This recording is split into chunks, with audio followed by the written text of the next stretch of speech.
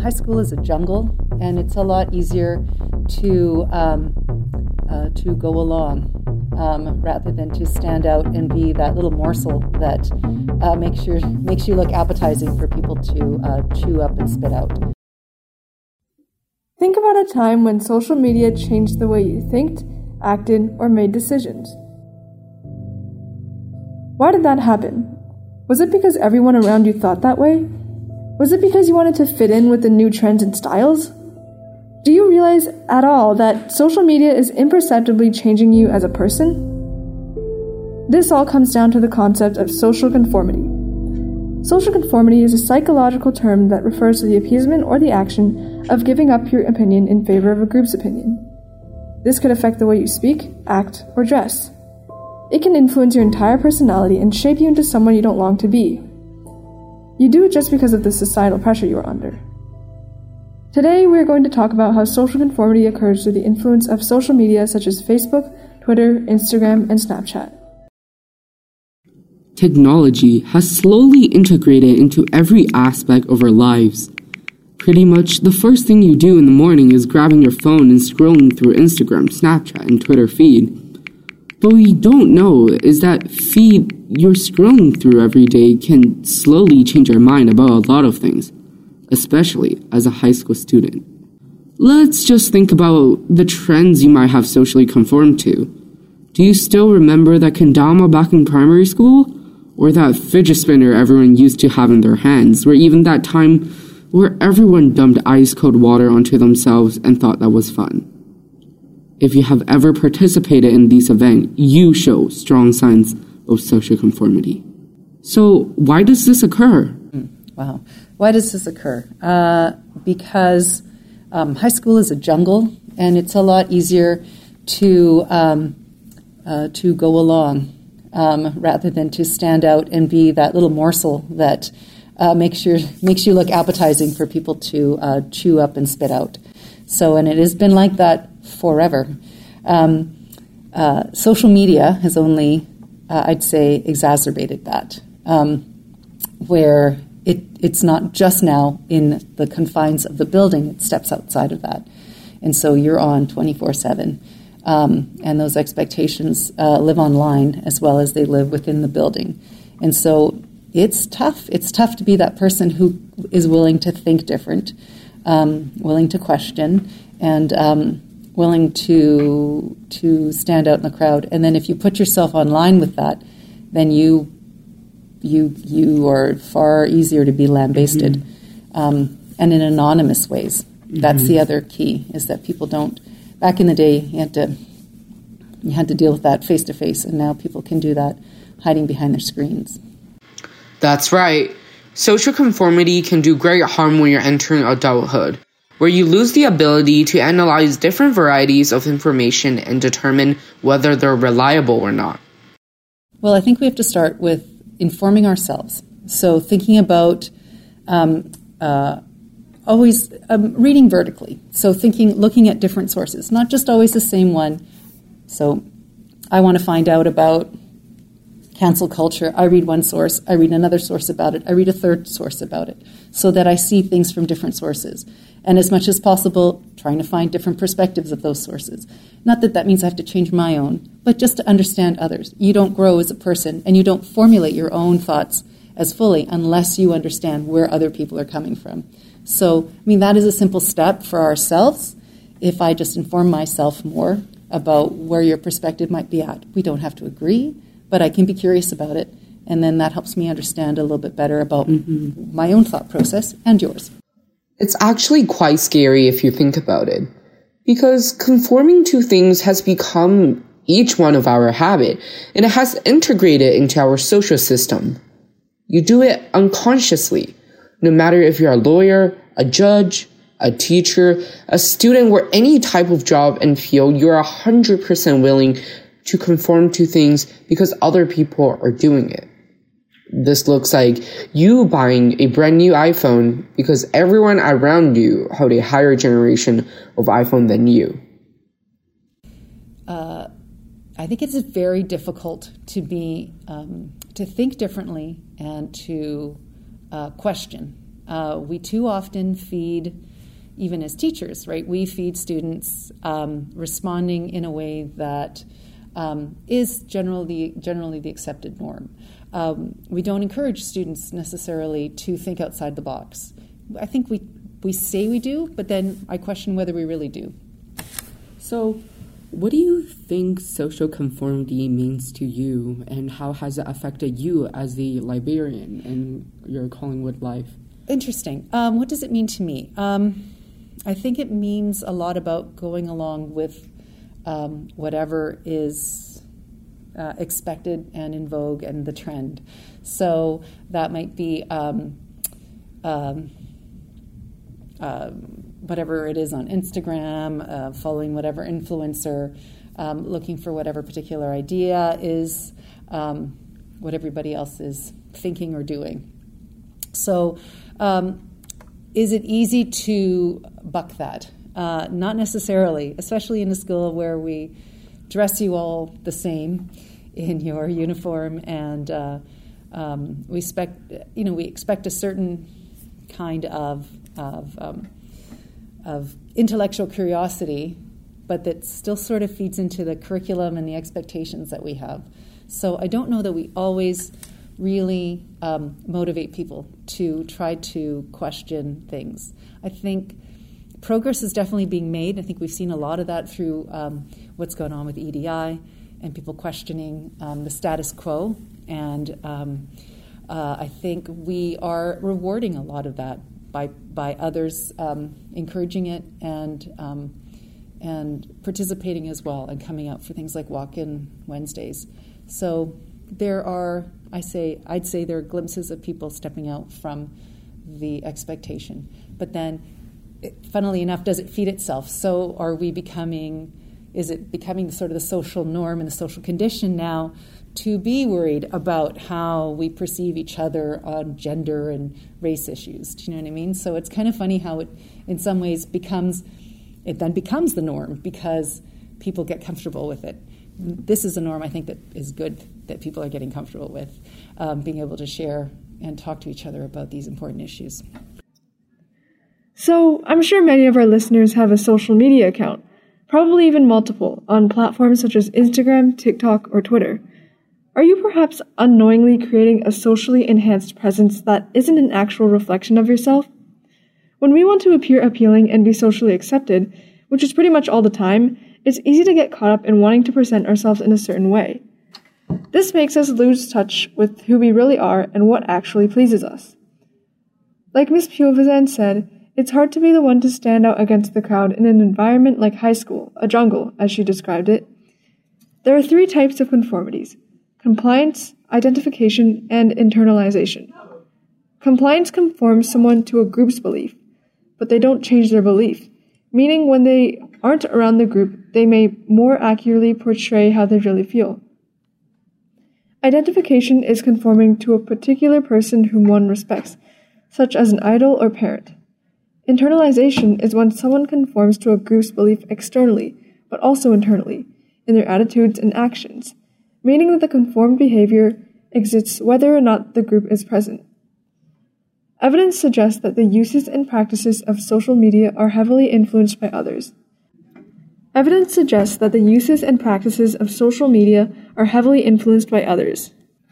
Study done by Egebrock and Ekstrom proved that users were more likely to like a Facebook post if others already did, especially if they were people they knew.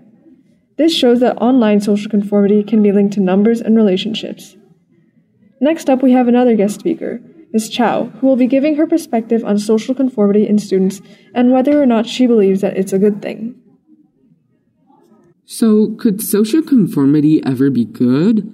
Finding a community of like-minded people online can boost your confidence offline. Being part of fandoms or group dedicated to a certain interest can induce conversations online, which leads to increased confidence offline in the real world. The kids now are so much more open than they were 10 years ago. And I think that that's wonderful. And I think a lot of that has to do with social media and being able to find Instagram accounts that relate to your interests, being able to find YouTube communities or Reddit communities that support your interests. That's just something that wasn't really around 10 years ago, 15 years ago. Like, it was really kind of the early days of the internet, and maybe you would find a forum here or there, but it was not easy to find all of that. And I think the other great thing now is that teenagers are being accepted when they share what their pronouns are. A lot of them are being more widely accepted for expressing their gender identity and their sexuality than they were 10, 15 years ago. I think that while there's still room to grow, there's a lot more bravery, and I think that comes from online communities. What if you fall into the wrong rabbit hole? If you're not informed enough to know what is okay to dig deeper into, it is incredibly easy to damage your perception of the world and how you should view it. Oh, that is very interesting. So you think that from your point of view that social media is attributing to actually solving social conformity in our community. Can you elaborate on that a little bit more? Yeah, for sure. So I think that maybe the common view is that you see ideal people, airbrushed people, filtered people online and on Instagram or whatever other platform. And that is true to a certain extent. But as much as you're seeing those beautiful airbrushed people, you're also getting exposed to the really wacky people as well. And so I think even though social media gets a pretty bad rap, there's equally great stuff out there. And you just need to know where to look. And the kind of scary thing, but also the great thing, is that technology nowadays is able to tailor itself to your interests. So if you've seen The Social Dilemma as a documentary, they talk about how if you spend more time looking at certain types of posts, then they will send you more posts that are similar to that. So if I spend a lot of time looking at posts about Avatar: The Last Airbender, or looking at things about Lord of the Rings, then I'm going to find similar posts about that from that particular fandom. And so when I see that there are so many other people out there that share that interest with me, that's really reassuring. And so with that new advancement of technology and having things catered to what you like, you're able to be exposed to those communities that maybe you wouldn't have had access to years ago. Right, so we call this action a filter bubble. So, but it seems like you're describing that filter bubble is actually helping a student building their self-esteem and their confidence because they're exposed to things that they like. Because we have done other interviews and our other guests share different opinions on how social media is actually doing the opposite than like how filter bubble isn't doing the good thing that you just mentioned. What would your argument be against those comments? Well, that's why I love debate, is that there's always so many different sides to an issue, and it's definitely easy to see that there are two sides to it. And I think where the filter bubble gets to be a problem is when it comes to politics. So if you're only ever exposed to political points of view that are the same as your own, that means that you're not going to have a fully widened perspective. But I think that when it comes to social conformity, self-esteem, that's kind of a different realm than politics. And I think that really you want to look at the age demographic. So if we're talking about teenagers and talking about their own self-esteem, talking about their sense of self-worth, then I think that having that social bubble or the filter bubble where you're meeting people of similar interests, that's going to be a positive. When you are into adulthood, that's when you need to be able to step away from social media and create a more well-rounded view of the world, being able to be more well-rounded when it comes to politics. I don't necessarily think that teenagers are harmed to the same extent as maybe adults who spend all of their time on the internet. In Jeff Orlowski's documentary, The Social Dilemma, there was a great representation of how the algorithm constantly keeps you on your device and wanting more by pinpointing and predicting what it is you spend the most time watching or interacting with. And Ms. Chow explains how that is integrated into her own life, such as finding fandoms to be a part of or talking with people with similar interests online. We need to be exposed to different perspectives and information and be able to take in information that goes against our value. Here is an honest opinion from Ms. Chow where she explains her own interaction with social conformity. So being a band kid, being a debate kid in high school, I was not one to conform to what people liked. And a lot of times that had people, ridiculing or mocking or whatever. And it was tough. Like, it would be nice to say, I stood up against my bullies and I just stayed true to what I loved and I watched anime and listened to K-pop and, was just so authentic to myself.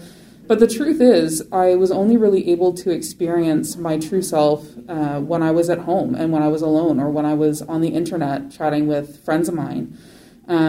So it was almost like living a double life. And when I got into grade 12, that's when I started to realize, it's exhausting to try to hide myself from people. And so I after having some conversations with my parents and with my close friends, I realized, if people are going to reject me for being my true self, then they probably aren't the people I want to be around anyway.